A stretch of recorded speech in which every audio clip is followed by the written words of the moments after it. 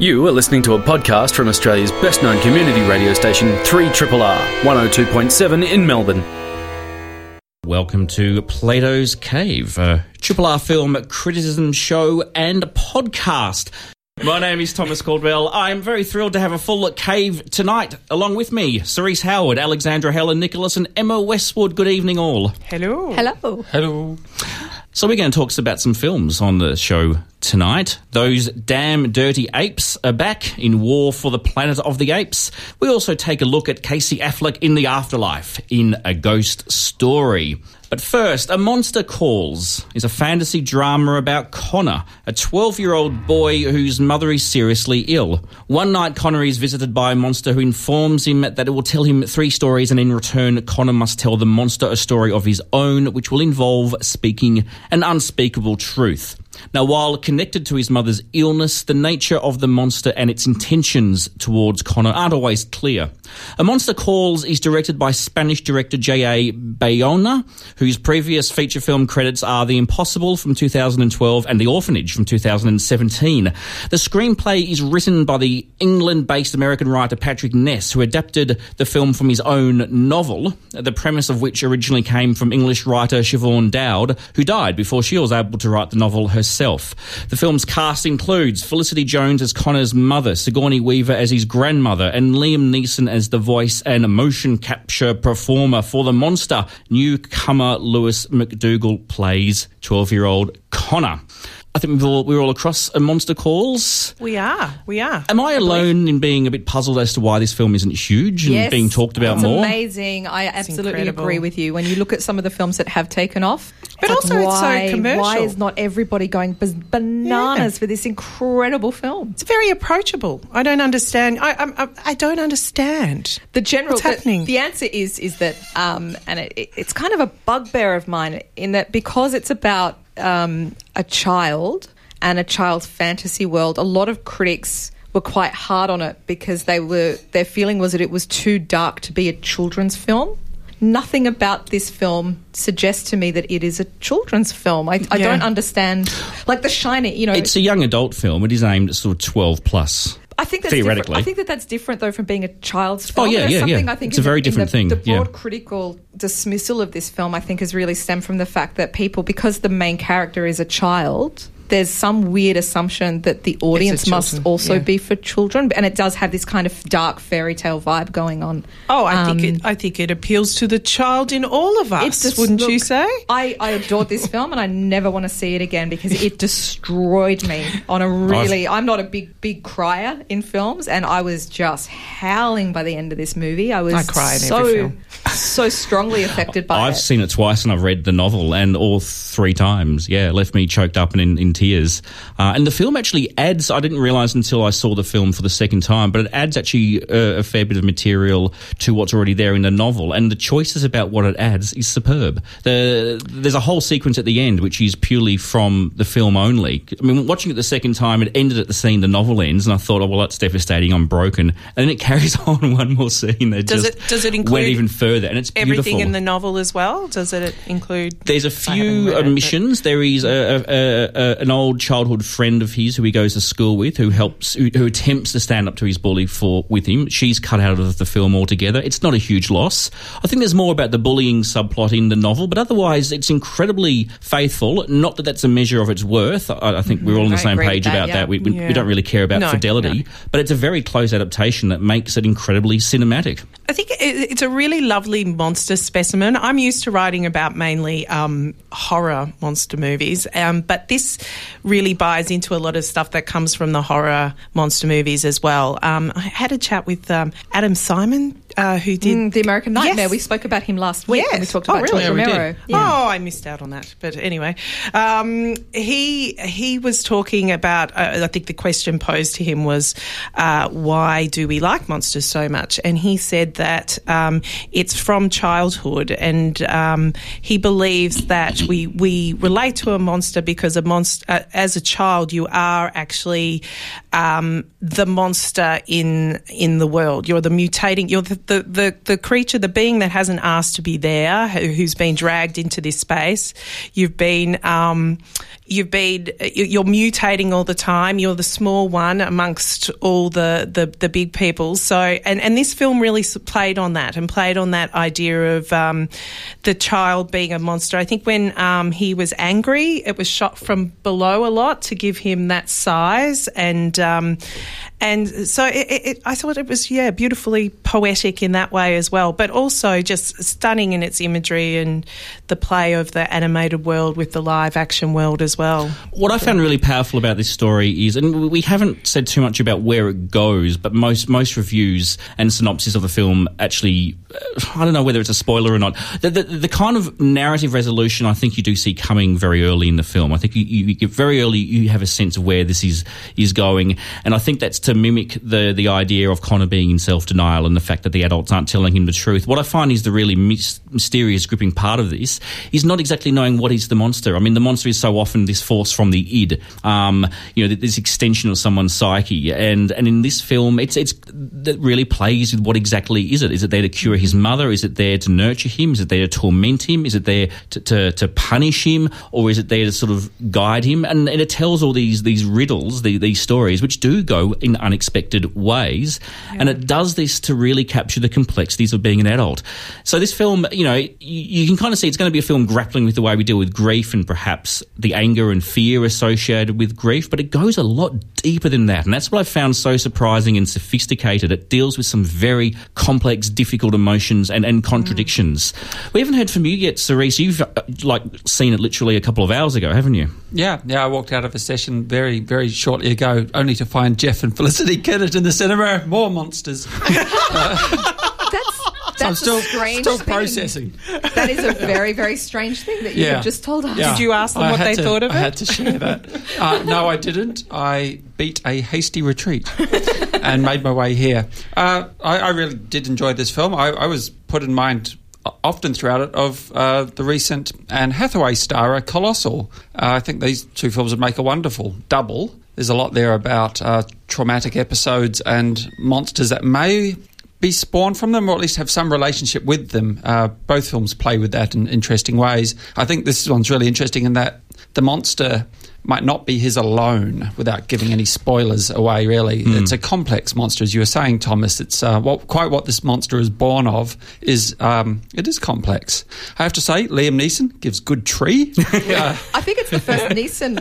He was amazing. You could have made a wood joke there. I chose not to. I'm sorry. Yeah, it is good to see him branching out. Oh, no. I think it's really interesting that you mention Nacho Vigalondo, because I do think, even though this film is very, we hear Sigourney Weaver with a British accent, which is a little strange.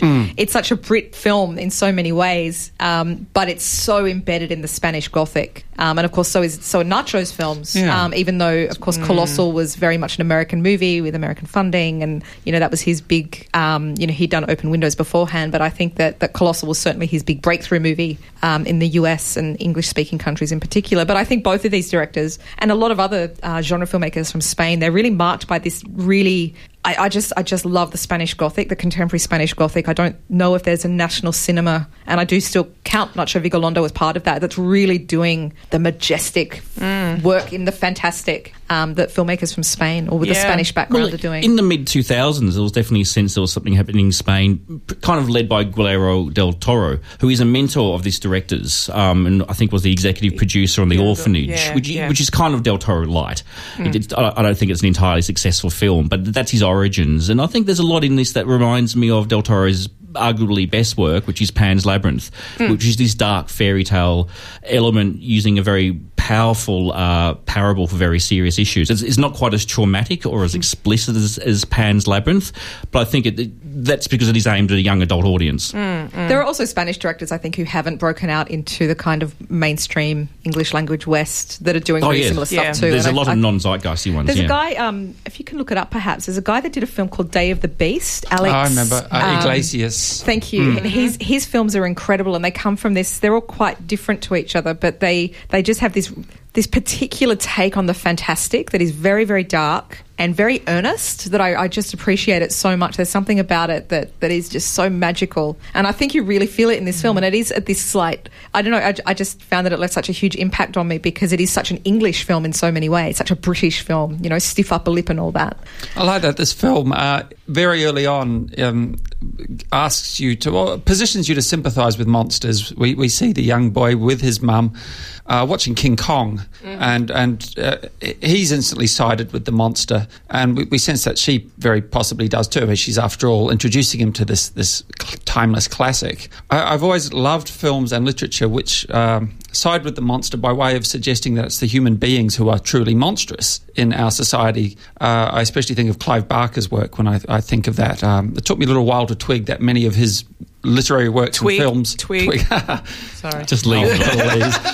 Just leave it. Leave it be. Just leave it. Yeah. I can't believe you're doing tree puns. I'm so sorry to everybody listening to this. Yeah. You guys are rooted. It's my God. Yeah. It took quite a while for me to I'm going to have to tweet about this. That in Barker's world, the humans typically are monstrous, and the so-called monsters are the othered people who are sort of parable standards for people who are othered in our society, the people who are the outsiders, like the young boy is in this who's bullied. There's a sense that perhaps some of that bullying is there's perhaps a homoerotic, but a sort of prepubescent homoerotic vibe to it. That all seems to be woven in there. That's obviously a lot more to the fore in Barker's work because he's a queer writer. Well, it's certainly masochistic too. Yeah. He kind of wants to be punished. Yeah. Yeah. I think it also, though, the real monster in it is his anger. It's all about, I think his fear of invisibility, not being seen, is the more of what Connor's concerned about. And as a child, not being able to express emotion really well, or not being able to channel the emotion or compact it into, this is what I'm going through, and understand it. So it's all that, like his tantrum and wanting the bully, even when the bully doesn't see him, that's when he has his biggest problem. One of the things I find really, we're talking about the use of this sort of fantastic this imagery and this sort of narrative that's really structured around this kind of fantastic figure of the monster. One of the things that really struck me about this film is that it talks about grief, not about somebody who's already deceased. It's actually a really interesting, when I thought about that, it's not something that you necessarily see a lot of. In film, when people grieve, they grieve for somebody who has died. But in this film, the grief process is for somebody who is sick and it seems inevitably going to die. Which is reality. That's what most people go through. It's such a, there is this sort of, this umbrella fantastic thing going on in this film, but the actual reality of it is really, living with somebody with a long-term terminal illness. And it's a devastatingly complex, real thing. It upsets us so much because, it touches, it hits a truth, really, in a fantastical sense, which is always the beauty of filmmaking, being able to work with the fantasy. And Poltergeist, that's another thing I see in this film. Anything with a tree outside a window has to be, goes back to Poltergeist. The Evil Dead. Celia. I wasn't really thinking of the Evil Dead. We're always thinking of the Evil Dead. We had a good moment about 30 seconds to end the segment on, but now everyone's thinking of the tree scene from Evil Dead. No, we have been talking about A Monster Calls. It is actually on fairly wide release, so it's playing widely throughout cinemas, and I think we're all kind of unanimous in, or whatever that word is, in saying this is worth tracking down and seeing. This is a powerful and profound film. You're listening to Plato's Cave. This is 3RRR. You are listening to a podcast from Community Radio 3RRR FM in Melbourne, Australia. War for the Planet of the Apes is the third film in the prequel/reboot series of films that takes place before the original 1968 Planet of the Apes film. War continues at the story of the group of highly evolved apes led by Caesar, who has been the protagonist and one of the few ongoing characters across all these three recent films. Now, while most of the human race has now been wiped out by a virus, there are various military factions remaining who have no interest in existing with coexisting with the apes. And in this film, the focus is on the conflict between Caesar's tribe and a rather ruthless group of soldiers known as Alpha Omega, who are loyal to their fanatical Colonel Kurtz-like leader, played by Woody Harrelson. Andy Serkis once more voices and does the motion capture for Caesar, and the film is directed by Matt Reeves, who directed the previous film in the series, Dawn of the Planet of the Apes, and prior to that, Let Me In and Cloverfield. Are any of you Planet of the Apes fans? Because I struggle to give a damn about this series. The third one is the strongest. The third from the original cycle. The original 5 films, Escape five, from the Planet of the Apes. I think it's even better than the first one. It's 1971, and they worship an atom bomb. It's incredible. It's incredible. They go a little. The last one goes a little bit wobbly. I think the fourth one has this kind of prison vibe. It's been years since I've watched them, so please no pop quiz. But you are a fan. Yeah, I really. And have you been watching all these prequels? Funnily enough, I saw the first one and really liked it, but the second one just fell off my radar. Likewise. Yeah. I don't know how that happened because I really liked it. I think we covered it on the show.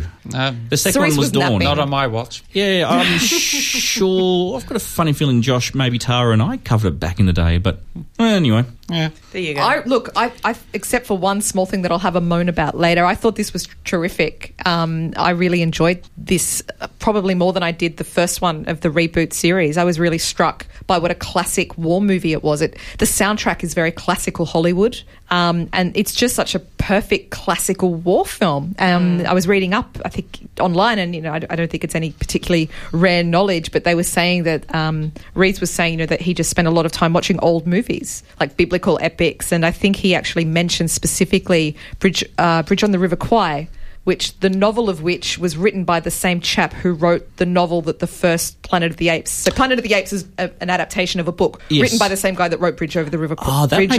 Wow, yeah. So this film, I think, is a real like a conscious hat tip to those kind of... It is a POW film, isn't it? Yeah, it's like, I think it's the 2 films that I saw him flag numerous times, so Bridge on the River Kwai and The Great Escape. Apocalypse Now gets a few tips for that. Surely.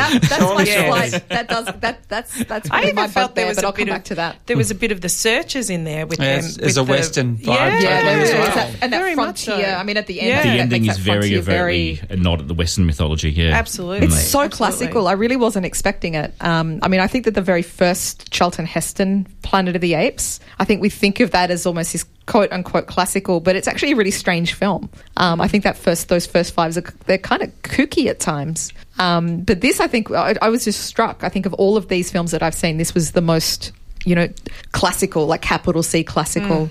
Yeah, it's interesting that you bring up the music, Alex, because I didn't really... I probably have to watch it again to really get a sense of this, but I didn't find any recurring theme as such. It seemed like the music moved through so many different types of classical orchestral scoring to evoke a different type of film. Whereas, I mean, I even saw, Holocaust films in here. And, I mean, there was just so much. Even a little bit of 2001 at its points, which isn't hard to do when you've got apes. But... yeah, sure. It was just this incredible... Everybody looks at me for that. Secret chip. No Lancelot link. Yeah. But the fact that it was an amazing mashup, yet it was lovely and clear, and it had what I felt was a straightforward narrative that you could follow. It didn't feel like it was doing the mashup for the sake of we're being smart. That's or exactly like what that. I like about this is how earnest it was. Yes, and the one thing that I really didn't like about this was Woody Harrelson. He gives, I think, a film-killingly bad monologue that I actually felt the light in my eyes dim. It was appalling. And I think he can be a really great actor, so I don't mean to diss him, but he just came across as this sort of irony bro, and the whole tone of the film is so consciously not that. It was almost like this sort of Tarantino-esque performance in the middle of this really, really sincere... I mean, I loved how earnest this film was. Well, and it just was... The second that he was off screen, the minute that the CG monkeys were back, I was fine. And that's finally human connection. The CG monkeys. They sold the CG monkeys. In fact, all Andy Serkis was Caesar, wasn't he? Yes, he's done Caesar in all the films, yeah. Yes, okay. So I have never seen so many close-ups on a CG creature. I mean, there's a lot of CG characters in films and even lead characters, but this one, they really played on the emotionality of into his eyes, into his face, which shows an incredible confidence with what they're doing in terms of the computer-generated effects and the work that obviously went into it in order to sell it. Because I actually forgot that they were CG characters. I kept forgetting too. Yeah, and I'm the biggest cynic when it comes to CG. Yeah, the CG's brilliant. It's there are scenes where there are the whole screen, whole beautiful wide screen is teeming with monkeys, and they're there. I don't have that weird sense of are they, or they're not real, but I mean you can really believe in their physicality. They really inhabit often very rough terrain with a lot of edges, things that CG doesn't always wrap itself around very nicely or elegantly or convincingly. And a beautiful waterfall and that whole business there. I mean, it was stunning, that environment. I've really no idea how much this film was real, in fact, how many of those landscapes. I have zero idea either. I can't distinguish It's both impressive and a bit terrifying when you see something like this that's so clearly made artificially. Well, it's not artificially, it's just different to what we've grown up believing film could be. But it is seamless. It looks so real, and clearly it can't have been. And there is real emotion in those performances. The orangutan, Maurice is gorgeous as well. Yeah. I could just look into those eyes, just get lost. And this is the first film, at least in this new trilogy. I'm not familiar with the original series at all. I've seen the original Charlton Heston film once, but I've seen this new trilogy. I think the really remarkable thing about this one is it's from the point of view of the apes, yes, and the audience absolutely. is firmly on the side of the apes. There's no kind of both sides equally good and bad and conflicted, which is kind of what happened in the second film, in that there were bad eggs in both. This one is very much the apes have become the other, the oppressed, and we're on their side. And this film very much lays a lot of imagery from Vietnam on top of them, a lot of imagery from Iraq on top of them. It's sort of pick your oppressed group to identify with these apes. Oh, well, exactly. That's the thing. I didn't feel like really, even though we were looking at apes, I mean, it was a theatrical device to just present human beings. I mean, it was really, I think that if we were really to have intelligent apes, I'd hope that they'd act differently to that. I mean, it was a male ego film. Like the whole thing was set around, and I'll say male ego rather than humankind and women, because it was around that idea of the warring man and, Caesar looking for revenge. When it came down to it, he was most of the drive, the drive for his character through it was to seek revenge, and that is all ego-based stuff. That is all human too. And it was for family. Yeah. Yes, a family. His initial drive, I mean, I think the film confronts the idea that he goes off on a revenge quest. I mean, he doesn't get away with that without some kind of fallout. No, I get that. But it was just, the idea was it's around ego. It's around,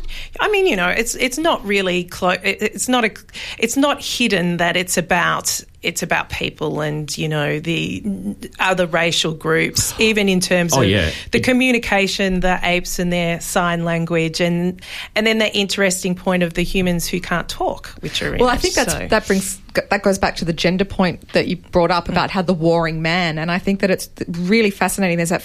There's a young female character, a young human girl in this film who's aligned with the apes. Mm-hmm. She's taken on board the ape side, and I think in terms of this othering, that's really, really interesting that the main female human character in this film isn't on that side of the line, that she's over with the capital O others.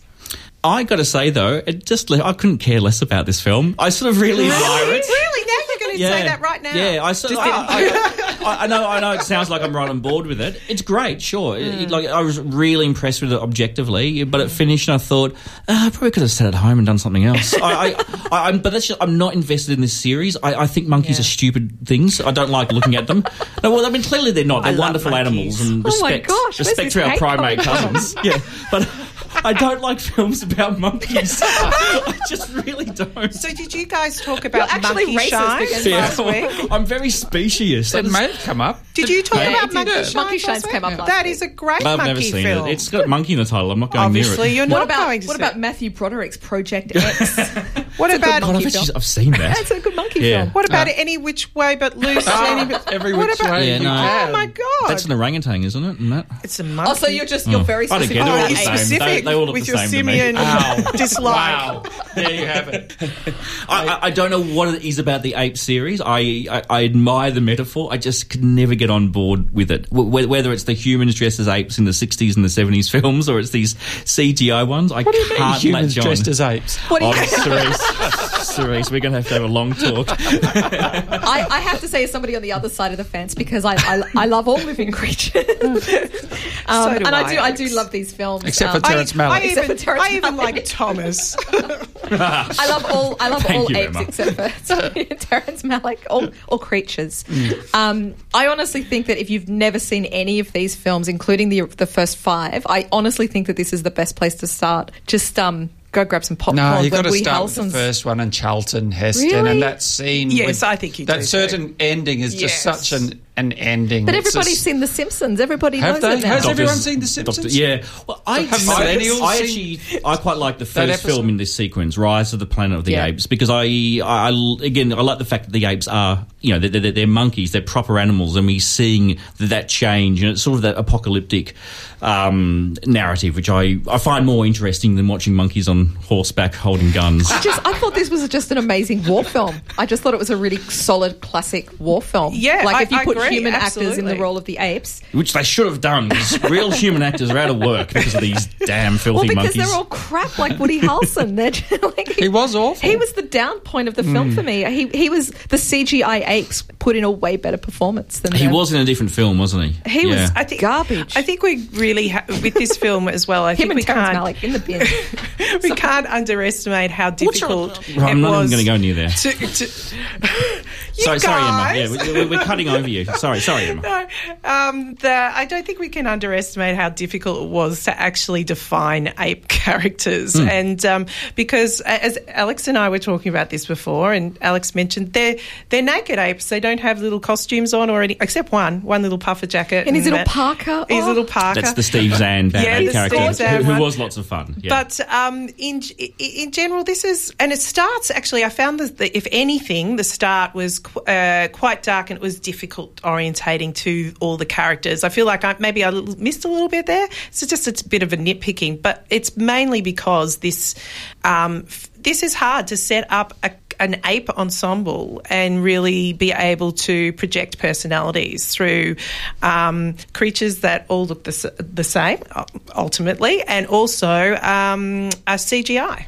That aspect of it is remarkable. Yeah, I agree with you. It's a hell of a film. I'd prefer to see War of the Planet of the Seals or the Dachshunds. Yeah, That's a really slow movie. The little Buster Keaton dogs. Imagine this film with self-aware Dachshunds on How about horseback and penguins? guns. Penguins. Now you're talking. Yeah. There's too many words in the titles of these films. I just want to put that out there.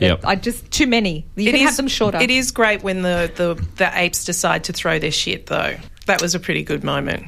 Sure. It was a long. That's a very ape thing, though, It is. I mean, It is. seals wouldn't do that. And you're They don't have questioning why I hands. look down upon them. I feel like I'm the worst person now. Look, War for the Planet of the Apes, not my thing, but I objectively think it's really good, and the rest of you are really into it. That's great. Yay! That wasn't meant to sound nearly as condescending as it did. You were listening to Plato's Cave here on 3 Triple R.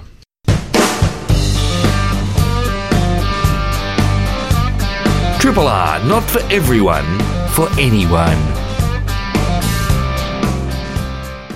A Ghost Story is the latest film by American filmmaker David Lowery, who wrote and directed Pete's Dragon from last year and Ain't Them Bodies Saints in 2013. Lowery cast Casey Affleck and Rooney Mara as the tragic romantic couple in Ain't Them Bodies Saints, and he casts them again in A Ghost Story, again as a romantic couple, and again in tragic circumstances.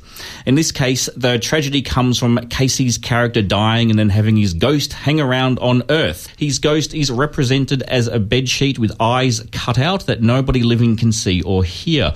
So for most of the film, we see Affleck as a white bedsheet as he witnesses the future and the past in a sort of meditation on the meaning of life. That sounds terrible on paper. What did you think of the actual film? It's a difficult film to describe without sounding naff. It sounds terrible on paper, and it wasn't much better on screen. Oh, really? This is my biggest disappointment. You've of the seen year. it, Thomas? Yes, I absolutely loved it. This is. I adored Pete's Dragon. Like, I think we did Pete's Dragon on the show last year, and, Yes. and I just went wobbly at the knees for Pete's Dragon. And I remember I've been so excited about A Ghost Story. I've deliberately not read anything about it. I know that it's gotten a lot of critical praise, but I've really gone out of my way just on the back of Pete's Dragon. It's like, okay, the guy that's doing Pete's Dragon is doing a kind of arty, horror-y kind of film. This is like right up my alley.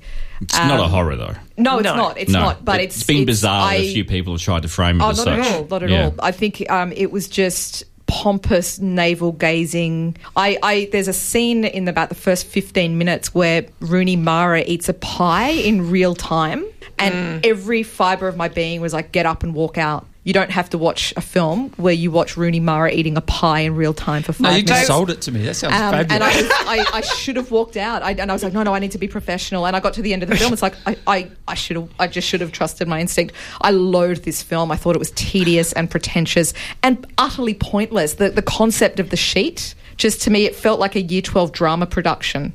It was that level of intellect. There was, I just thought it was so tedious. There was someone in the cinema. I was actually listening because I love when you're in the cinema by yourself and being able to listen to conversations afterwards. One lady said, "Well, that was silly because everyone knows ghosts don't move like that; they hover." Oh, really? And that's quite charming. That is her observation of the film. That's quite interesting. This film I thought was. Right from start to finish, I thought, wow, well, this is quite gutsy. I mean, these were long shots, locked-off shots, hardly any movement. And when I say long shots, they just the length of time of these shots is very long, longer than any Hollywood film I've probably seen. I've seen European films that have done this, but not a Hollywood film. Also, it's pointed refusal to create any drama. It actually avoided drama. When there was the Casey Affleck accident, it doesn't happen. You just see it afterwards.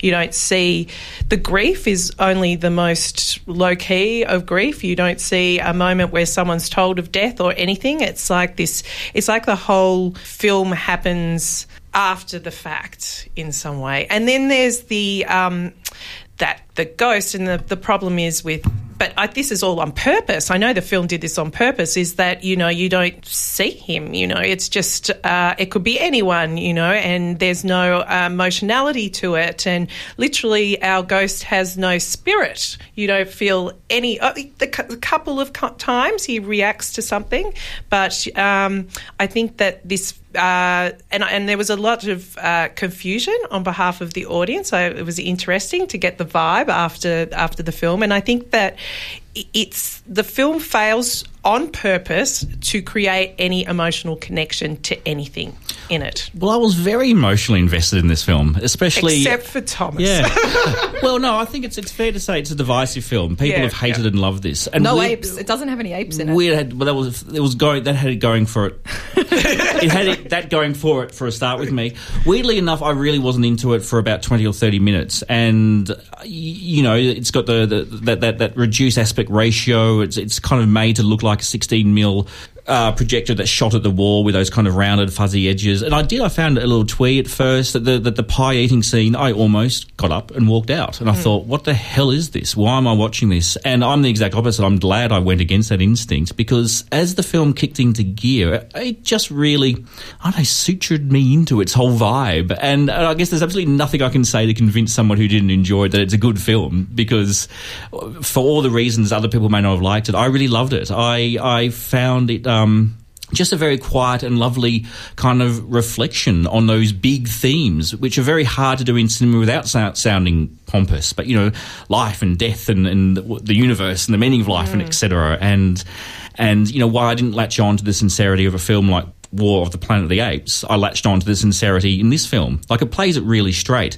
The sheet over the head I thought was silly at first as well, but it stays on screen the entire film, and towards the end, those kind of droopy eyes, for me, it took on this really kind of mournful gaze. I could see that. I found it really affecting, and it did some interesting things with time. This idea that I think that was the strongest thing about it. Yeah, so he sort of starts flying through time, and there's a very bizarre sequence where he's at a party and there's this drunk guy who starts pontificating, doing this little rant about nihilism, which is completely rubbish but also compelling. And I think it's Will Oldham who does that, who's appeared in films like Old Joy. I really liked him in that. He performs as Bonnie Prince Billy. I'm not really across Bonnie Prince Billy's music, but I'm aware of the music. I found that performance electrifying. I liked all the contradictions, how there was something just sort of so undramatic about it all, but there was something...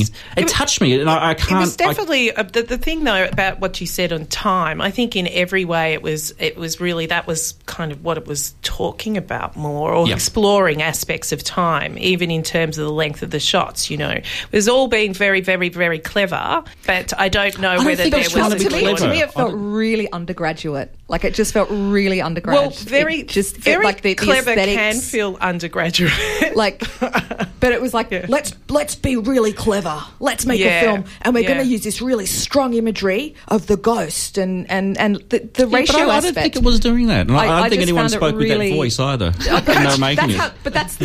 That's the aggression with which it was trying to tell me how clever it was. Yeah. I just found it really pompous. I didn't get that vibe from it at all. I was It didn't give completely you alienated from this film. I felt anything nothing to look at really either. I mean, you know, the thing is that, and it did that on purpose as well. You could tell they picked them a really ordinary house, nothing particularly special to look at. So it wasn't like you were looking at a beautiful production design that could get you through the film either.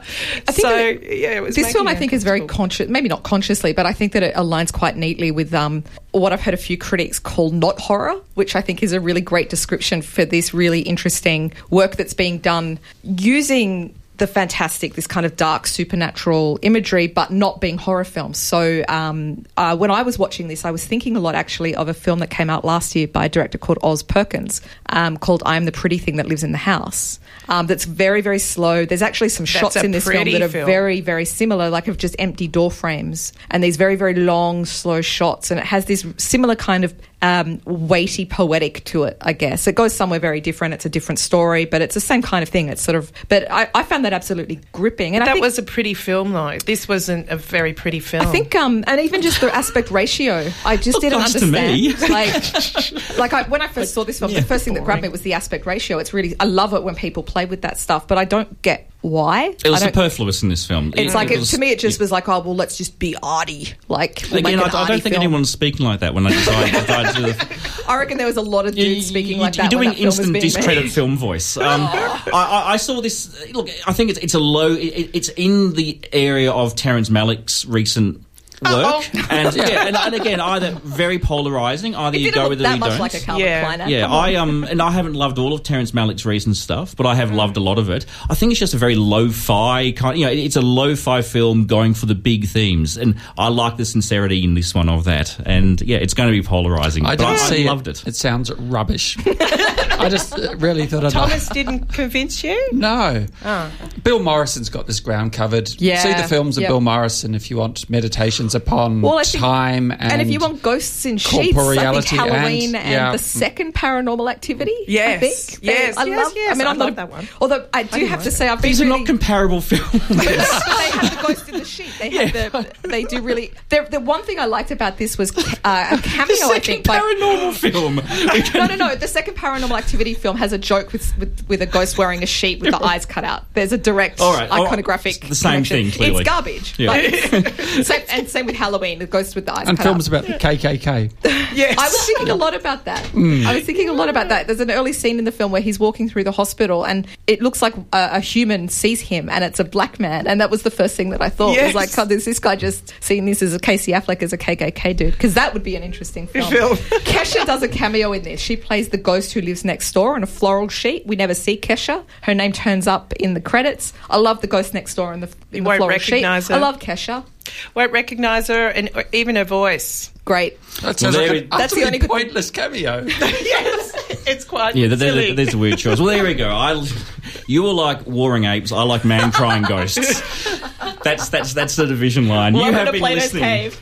to Plato's Cave. I'm not on the show next week, and it's probably a good thing.